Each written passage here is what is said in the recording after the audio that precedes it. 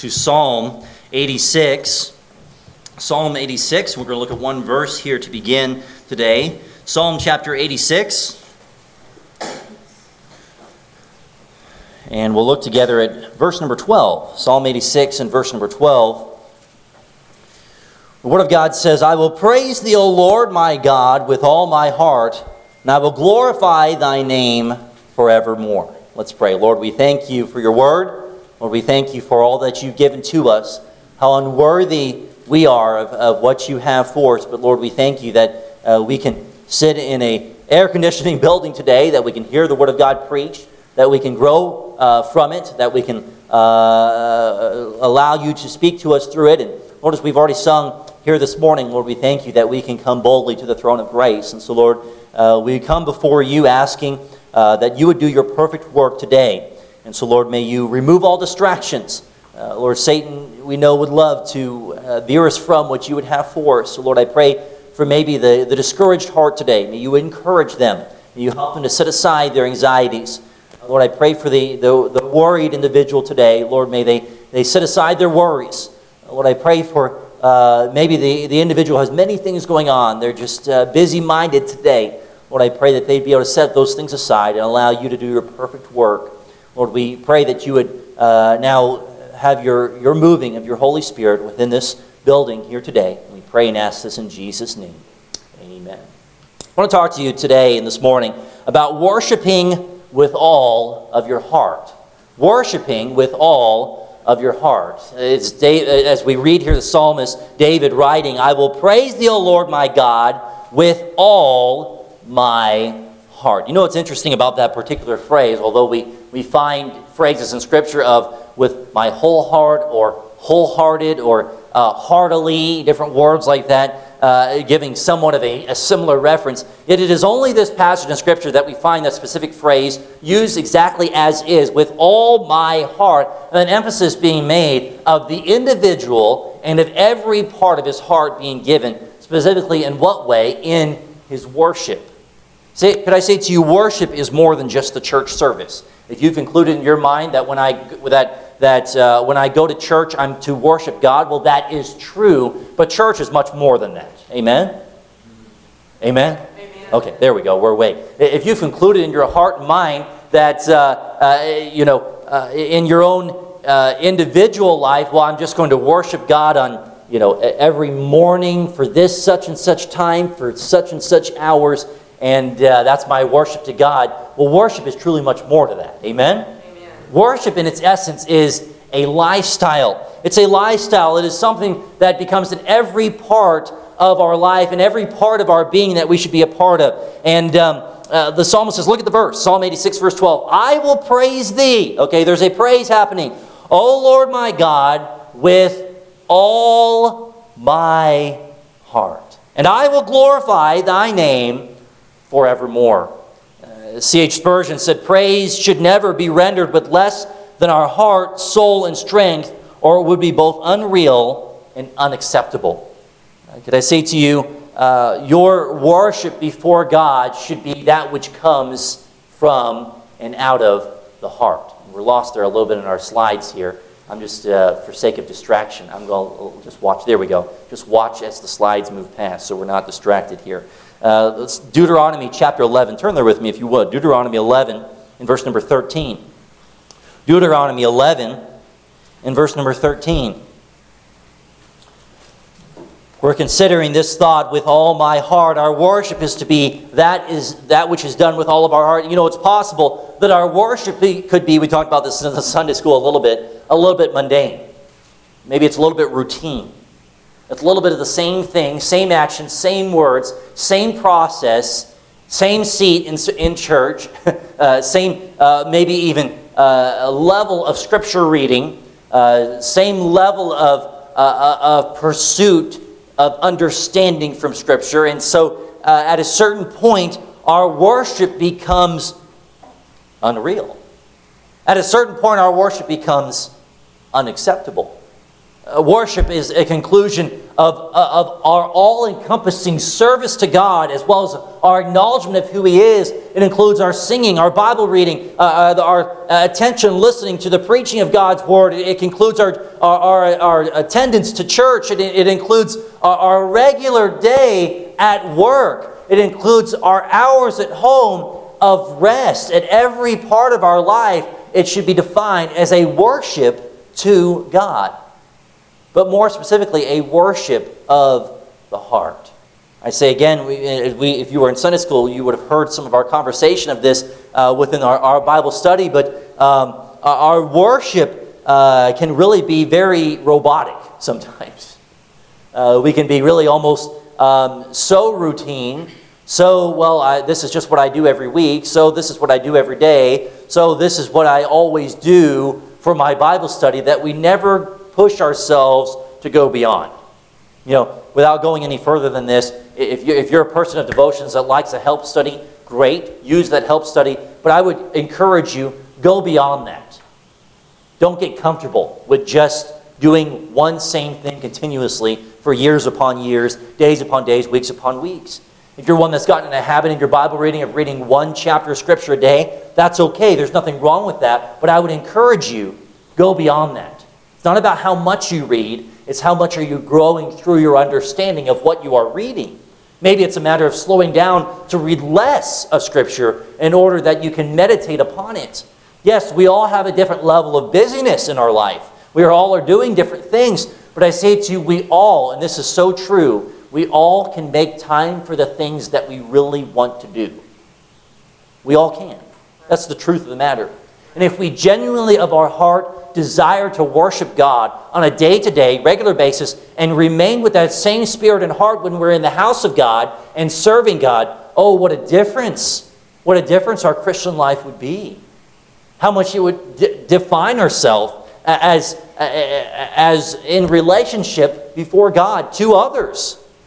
The Bible says in Deuteronomy 11, verse 13, "And it shall come to pass, if ye shall hearken diligently unto my commandments, which I command you this day, to love the Lord your God, and to serve him with all your heart and with all your soul, that I will give you the rain of your land in the due season, the first rain and the latter rain, that thou mayest gather in thy corn and thy wine and thine oil." If you read verse 14, you can most definitely understand what the request, what the desire was of the people, and what does God really give that of a condition of, hey, if you want the blessing from me, believer, my people, God says, let your whole heart, your whole soul, every part of your worship be engaged in your relationship with God. Oh, does that define our worship before God? That it's such a lifestyle of all my heart is given into it. I have never been one that's such a sports fanatic that I have to watch all the sports. I enjoy playing sports. Clearly, I can't play them well because I tear ACLs, but I do enjoy playing sports. Okay, that was a joke. Ha-ha, okay, for those of you that were paying attention, okay? But, those of you who watch sports, you can really tell those individuals who their whole heart is into that sport, right? Whether it's they're running with something or from someone or with a ball, or maybe it's some kind of Olympic athlete of some sort, and you can tell when they're by their facial expression even, they're wholeheartedly in it. Their whole heart is in it. They're engaged in it. They've given their life to it. There's a purpose behind it. They're running to win. They're playing to win. They're competing to win. And oh, how so many times Paul, with the same conclusion of sports and athleticism, uses this comparison over and over and over and over, because he says the Christian life, and this is so true, he concluded the Christian life is in so much of the very same way. We don't compete with Satan to become better, but there is that of a resistance. There is a working at. The Bible tells us that we are to stand and to withstand Satan. In the very same way we are to run the Christian race. That speaks of all of our heart. And when David, just in this one verse, and you could read in Psalm 86 more concerning his praise, but he says, I will praise thee, O Lord my God, with all my heart. When I worship you, when I come before your presence, which is all the time, my whole heart is going to be given into it. Is David saying he's a perfect individual? No. Was David perfect? Absolutely not. But what was his heart's desire in his worship? That all of his heart would be in it. Could it be that the very reason why churches across America and across the world aren't seeing a Holy Ghost revival happening in their churches, maybe because that there are people, there are pastors, there is leadership that is going through the motions of Christianity, but their heart's not in it? Could it be that Christians are running and leading churches without any heart given into it? I say to you, it's a great thing to have a music program. It's a great thing if we have a choir. It's a great thing if we have children's programs, children's church. It's a great thing if we have a bus program. We pick up bus kids. It's a great thing if we have nursing home, assisted living, all these things. But I say it to you, all are in vain and all are pointless and all are not in favor of God and glory to God when they are not done with all of our heart. I'm talking to the Sunday school teacher as well as the layman or the laywoman, the faithful attendee of Community Bible Church. Is your heart in your worship? Is your heart in your worship? My wife and I have said this to other individuals when trying to direct leadership within the ministry here at Community Bible Church, that it doesn't matter what it is, a ministry would be better to not be done of the church if the heart of an individual is not in it than to be done just simply for the sake of emotion. The same thing could be said for the individual at their workplace. A person may as well not even speak of Christ if the motions which they have are not with a pursuit to glorify God, to bring others to Christ, to follow and obey God's commands, to glorify Him through their life, yet it's all done for just the opposite. God has not given us a job at our workplace to simply just work a job and make a living. God has placed you in that workplace for a purpose, to be a testimony of Him. Now, you may not see it that way, but I believe biblically when you study Scripture that God has a purpose in all things. Amen? And I believe according to Scripture that God has commanded us to go into all the world and preach the gospel. Amen? Which means that every believer and everything in every instance and every life circumstance that happens is purposed by God, is arranged by God, is allowed by God. But for us to simply go through the motions of church, to go through the motions of ministries, go through the motions of work, to go through the motions of home life, and there not be any heart in our worship to God, God says your worship is in vain. You might as well leave the gift. You may as well not worship at all. Because God is not looking for believers to simply just robotically do what we're told to do because, well, this is what I have to do. Well, somebody has to do it. Well, it has to be done. No, God says, I'm looking for your heart to be in it. Is your heart in it, believer? Is your heart in it? Are you engaged in what God is seeking to do? Somebody says, well, Pastor, you say that, then you're not going to have anybody doing anything. Well, you know what? The Bible says where 2 or 3 are gathered in His name, that He is there. The point in our worship in the house of God is that God's people come together with an enjoined heart. It doesn't matter what's happening in the service so long as God has brought the glory. Amen? It's that the attention is brought to God. Whether there's music, there's not music. Whether there's a Sunday school, there's not a Sunday school. Whether there's a Sunday evening service, there's not a Sunday evening service. All these things become secondary if they're not putting God first. It's not just about the matter of doing. We have too many doing churches, doing Christians with no heart. Too many pastors doing pastors with no heart. I'm not lifting myself saying that I've got it all figured out. I'm simply saying that all of us as believers should be examining our lifestyle of worship. Is it truly with our heart engaged in it? The Bible tells us that the heart is the place from which a person's deepest intentions, feelings, and emotions originate. So many times we read a scripture concerning the heart, talking about our spiritual relationship with God. The Bible says, out of the heart are the issues of life. The Bible says, out of the abundance of the heart the mouth speaketh. That means that which is in the heart is going to come out of our life. And Jesus himself says we are known by our fruit. If you're producing fruit in your life, it'll be evident by those who are around you that, boy, they're always in a mode of worship. It wasn't all that long ago, I think in Sunday school, we talked briefly on the matters of music.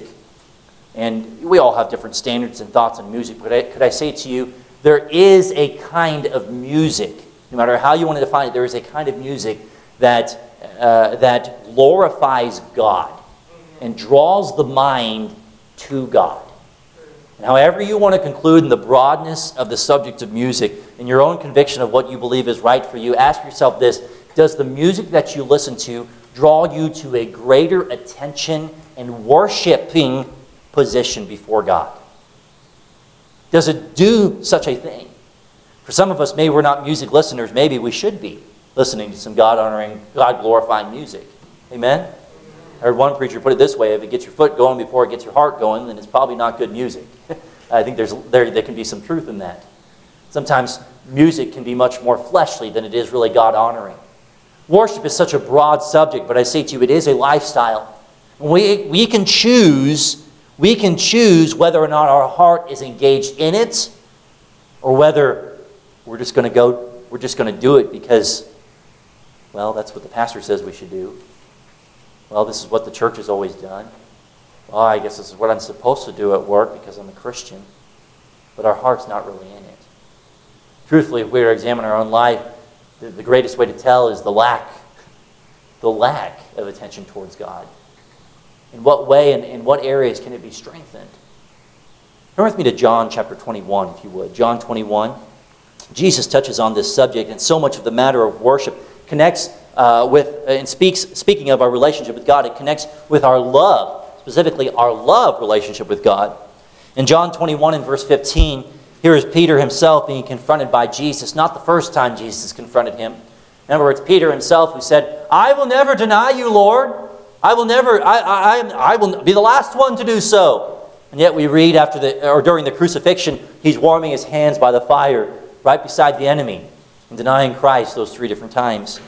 The Bible tells us in John 21, verse 15, so when they had dined, here Jesus has died on the cross, he's risen again, the Bible tells us. He's spending his last moments together with the disciples. He's getting ready to ascend into heaven, as we would read in the book of Acts. Giving you context here, verse 15, he's dining together. The Bible says, so when they had dined, Jesus saith to Simon Peter, son of Jonas, lovest thou me more than these? He saith unto him, Yea, Lord, thou knowest that I love thee. He saith unto him, Feed my lambs. Jesus was comparing Peter's love for the other disciples to his love for God. Do you love me more than you love your brothers and sisters here in Christ? He continues, verse 16. He saith unto him again the second time, Simon, son of Jonas, lovest thou me? He saith unto him, Yea, Lord, thou knowest that I love thee. He saith unto him, Feed my sheep. Jesus repeats himself yet a second time, because they were both talking about 2 different kinds of love. Peter says, yes, you know that I love you. Jesus says, no, I'm not talking about that kind of love. In fact, if you were to study, and we're not for sake of time today, if you were to study the different uses of the word love in verse 15, verse 16, and verse 17, you would find in its original translation that there is different words which are used there, describing the brevity of love which Jesus was asking Peter about. But Peter's love was not a serious kind of love. It was not a whole, all my heart given to it kind of love. Look at verse 17. He saith unto him the third time, Simon, son of Jonas, lovest thou me? Peter was grieved because he said unto him the third time, lovest thou me? And he said unto him, Lord, thou knowest all things. Thou knowest that I love thee. Jesus saith unto him, Feed my sheep. That last use of the word love there, he really is speaking of that of an agape love. You love me so much that you're willing to give of your time, that you're willing to give of your talent, that you're willing to give of your treasure, that you're willing to give your whole life to me in obedience to my word, in the matters of service, in testimony, in recognition of who I am and everything that you say and do, in your home, in your workplace, everywhere that you go. Do you love me that much? Do you love me so much that in all the following, Jesus says. That's one of my disciples. You followed me everywhere I've gone. And all the following, do you love me so much that when I'm not there, is it evidently seen that because of your love for me, that is why you are doing the things that you do? Christian, it's not just simply a matter of doing. Is our reason for doing in our worship, is it done for the glory of God? Is it done for the glory of God? The Bible says in Psalm 86, verse 12, I say it to you again, I will praise thee, O Lord my God, with all my heart, and I will glorify thy name forevermore. It's almost, if we were to read John and put ourselves in the shoes of Peter, here's Jesus asking us, Christian, do you love reading your Bible? Do you love meditating on it? Do you love memorizing it? Do you love making notes, maybe underlining, circling things? Do you love the time that you spend in my word? It's almost as though Christ would ask the same question to say, Christian, do you love praying to me? Do you love the conversation that you have with me? Do you love it so much because you know what I can do for you? Do you love it so much because you know what I have done for you? It's almost as though God would be asking this question, do you love going to church? Do you love listening to preaching? Do you look forward to the time of singing? Do you sing with all your heart? Do you love serving within the church and the ministries that are engaged in it? Do you make fellow Christians and the fellowship and the encouraging and the exhorting of other Christians a priority? Do you love doing so? Do you love teaching in your Sunday school? Do you love being a deacon in the church? Do you love having that point of leadership? Do you love being the sound man? Do you love working in the nursery? Do you love working? We could go on and on and on and on and on. Do you love these things? It's almost as though Jesus would say, do you love witnessing to others? Do you love taking what I've given to you, that everlasting life, and sharing it with others? Do you love it? This is the question that Jesus is asking. And it's the very same connection to what David is saying in the Psalm. He says, with my whole heart, because I love it. Because I love God. Amen? Boy, the Christian says, yes, God, you know I love you. Yes, we do love God. I don't doubt today that there is anyone here who has not acknowledged God and loved God to some extent. But could I say to you, does what you do in your lifestyle define your love for God? Does your lifestyle define your love? I'm rebuking myself here today. Okay, my wife and I sometimes have conversations, and she'll sometimes just out of the spur of the moment she'll say, "I love you." I'm thinking, why are you suddenly telling me this? You know why? She's wanting me to hear it. She wanted me to say the same thing. Or sometimes she'll say, "Honey, do you love me?" I say, "Yes, I love you." And usually it's more like, "Yes, I love you." What? "Yes, I love you." "Why do you love me?" "Oh, honey, come on. Why you gotta ask me these things?" You know what? Jesus asked us the same thing. He was asking Peter the same thing. Why do you love Jesus, Christian? What are the reasons why you love him? Do you do what you do because you love him? Is what you do defined as a result of your love for God? Somebody says, "I just can't have the passion and the zeal like so-and-so. I just can't do things like them." God's not asking for that. God's asking, is your heart in the right place, that you have a love relationship with God? Do you love worshiping God? Somebody says, "Oh, well, Pastor Miller's trying to get me to doubt my salvation." I'm not saying that today, but here John himself says in the 1st, 2nd, 3rd John, he says, hey, if someone truly knows God, that there's a saving knowledge of God, the word know he uses. There's a relationship with God, they will be living for God. And John goes on to say, does a person even actually have a relationship with God? They've ever put their faith and trust in him if there's no evidence in what they're doing? They're not reading their Bible, they're not praying, they're not in church, they're not witnessing, they're not talking about Christ. There's no testimony, there's no evidence of Christ in every part of their life. If it would be you that would say, yes, I am all those things, I love God, but there's no evidence of it, you should be genuinely asking yourself, have you ever truly given your life to God to begin a relationship with him? Because oh, how guilty we are as people, sinful people, mind you. We can be so full of life and so forgetful of God, so full of all the things of life and all the things to do in life. I want to give to you three kinds of hearts that define every Christian. We're going to move through them pretty quickly here. The first would be a divided heart. A divided heart. This is worshiping God, but not making Him the priority. Turn with me to Matthew chapter 6, if you would. Matthew chapter 6.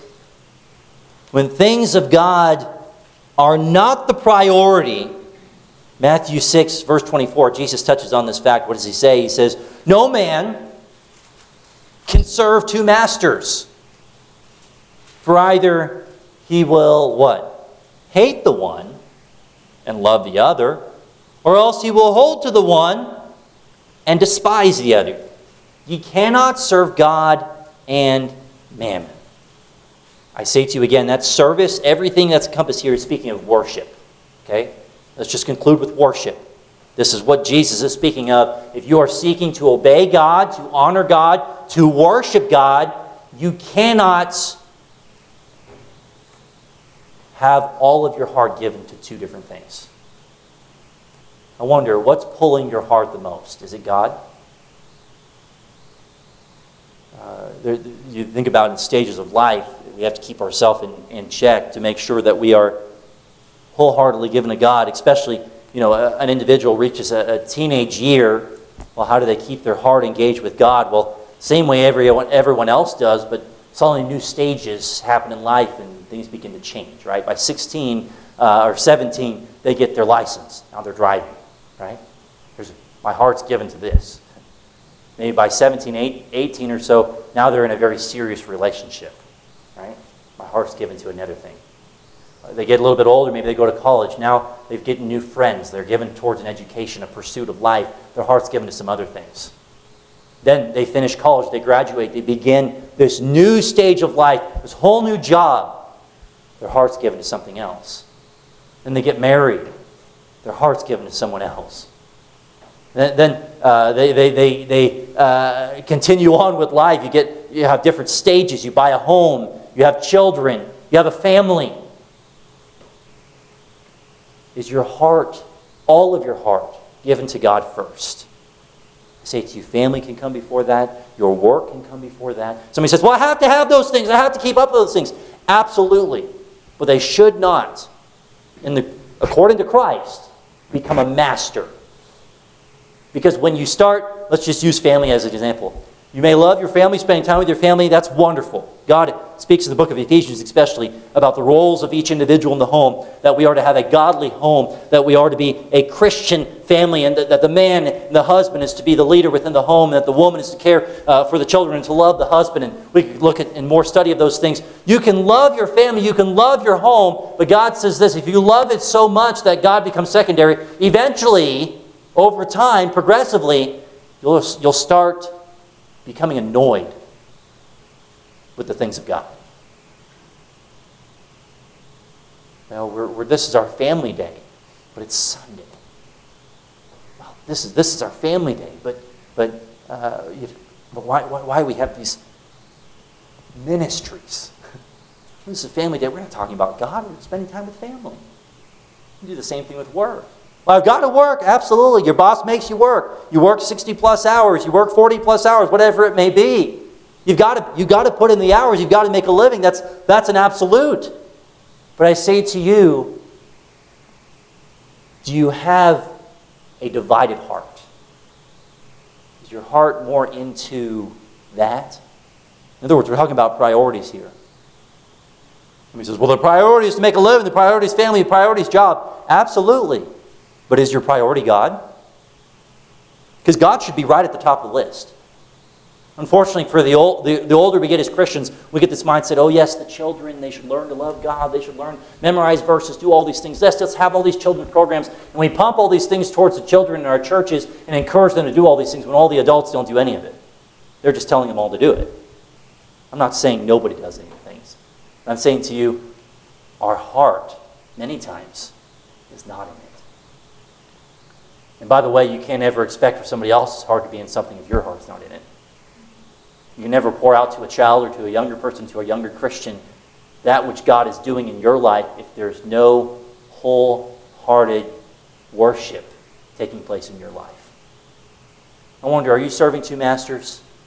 Is there one thing that's a greater priority to you than the other? This week, we use the word competition, but we're in competition with the Madison County Fair, right? Your church is going on, you have this fair going on, and all these things and events. It takes away people's time. It takes away people's engagement. Are those things wrong? Absolutely not. But when the time is given towards those things before God, then our worship's not what it should be. And it's not honorable to Christ. It's not pleasing to Christ.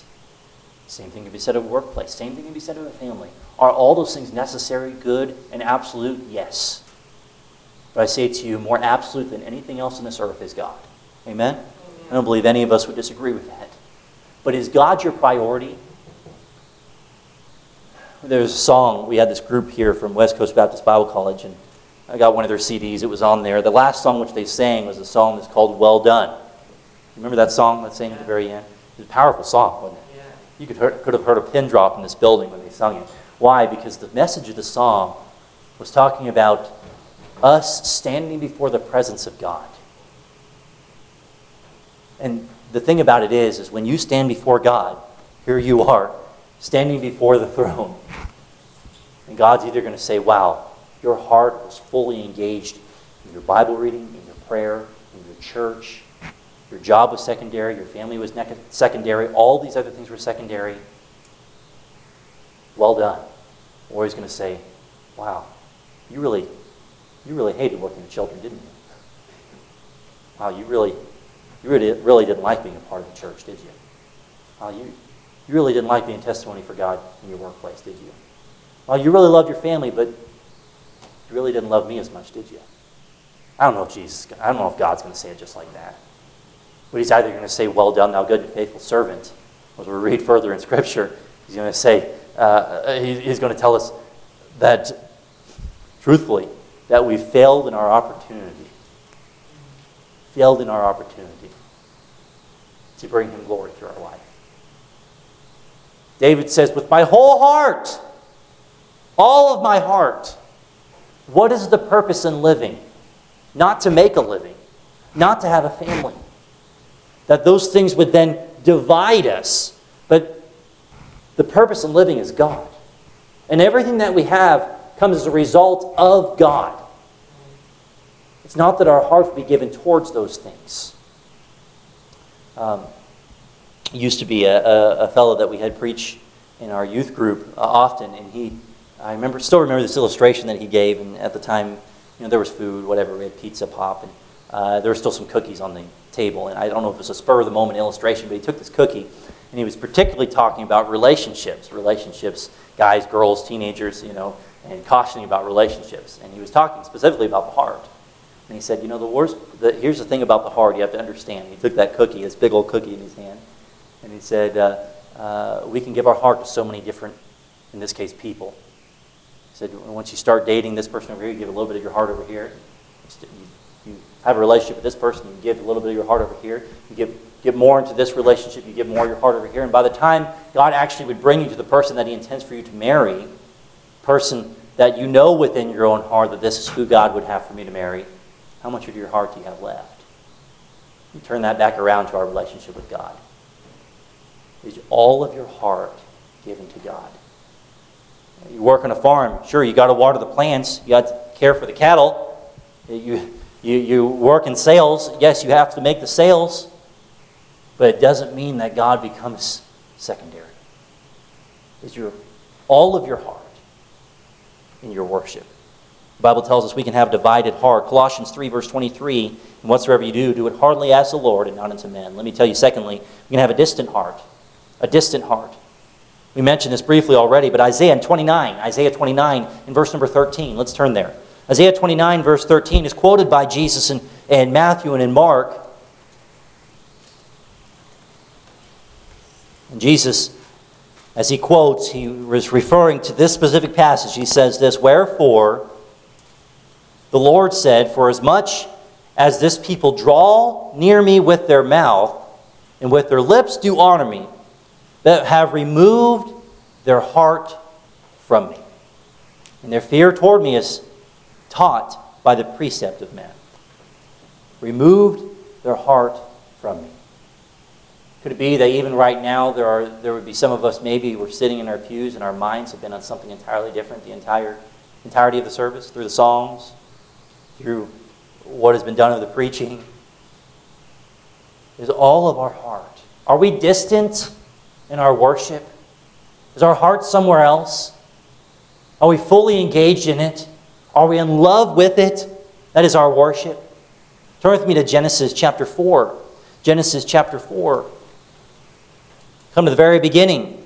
Beginning of all creation. We read of the first man, the first woman, which was who? Adam and Eve. Okay, just testing your Bible knowledge there. Okay, making sure you're awake. Genesis chapter 4, we then come to the first of the children in Scripture, Cain and Abel.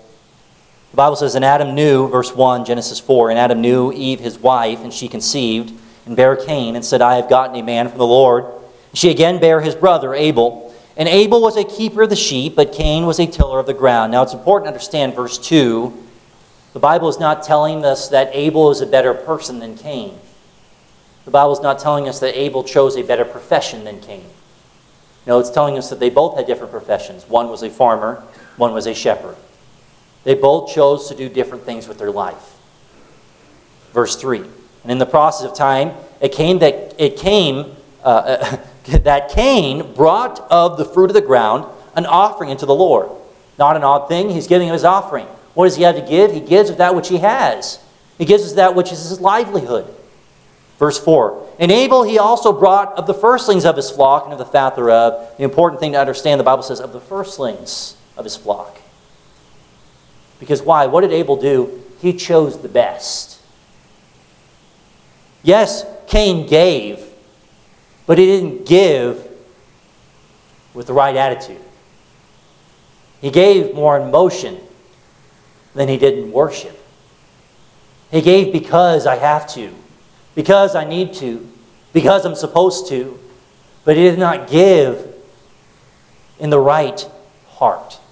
And so what happened as a result? The Bible says, and the Lord had respect unto Abel and to his offering. There's some confusion there. Sometimes people say, well, it's because of the type of offering. No, it's the way and it's what they gave. It is rather how they give. How they gave. Cain gave what he had, not the best of what he had. The attitude that of Abel was that of all my heart. Everything. You could debate about Scripture on different things, but I say to you this, at the end of the day, we all have an offering that we give to God. I'm not talking about offering plates, okay? Our faithfulness to God, our service to God, our commitment to God, our obedience to God. We all have different occupations, professions in life. But all of us still have to give an offering, right? We still have to serve God, amen? We believe that the Word of God is relevant for all people. Amen. We believe that the Word of God is to be obeyed by all people. Amen. Especially to the believer. And so, it doesn't matter what you do or are doing in life or your pursuit in life is. At the end of the day, is your worship done with all of your heart? Is it with all of your heart? In Acts chapter 5, verse 1 through 4, we read of a man and his wife by the name of Ananias and Sapphira. It wasn't about what they gave. It was their attitude and how they gave. They didn't give of all of their heart. They didn't give of everything. They held back that which they should have given. I say to you, this defines so many Christians, so many churches, so many pastors, so much of the very reason why churches are dwindling is because the worship is not worship of the heart. It's worship out of motion. It's worship out of, well, this is just what everyone does. This is just what the Christian does. I sit in my pew, I listen to preaching, I sing the songs. But we do all those things. We sing the songs without any thought in the words. We listen to preaching with hardly any consideration of life change. We serve within the ministry without any consideration of why and who we are serving in the end.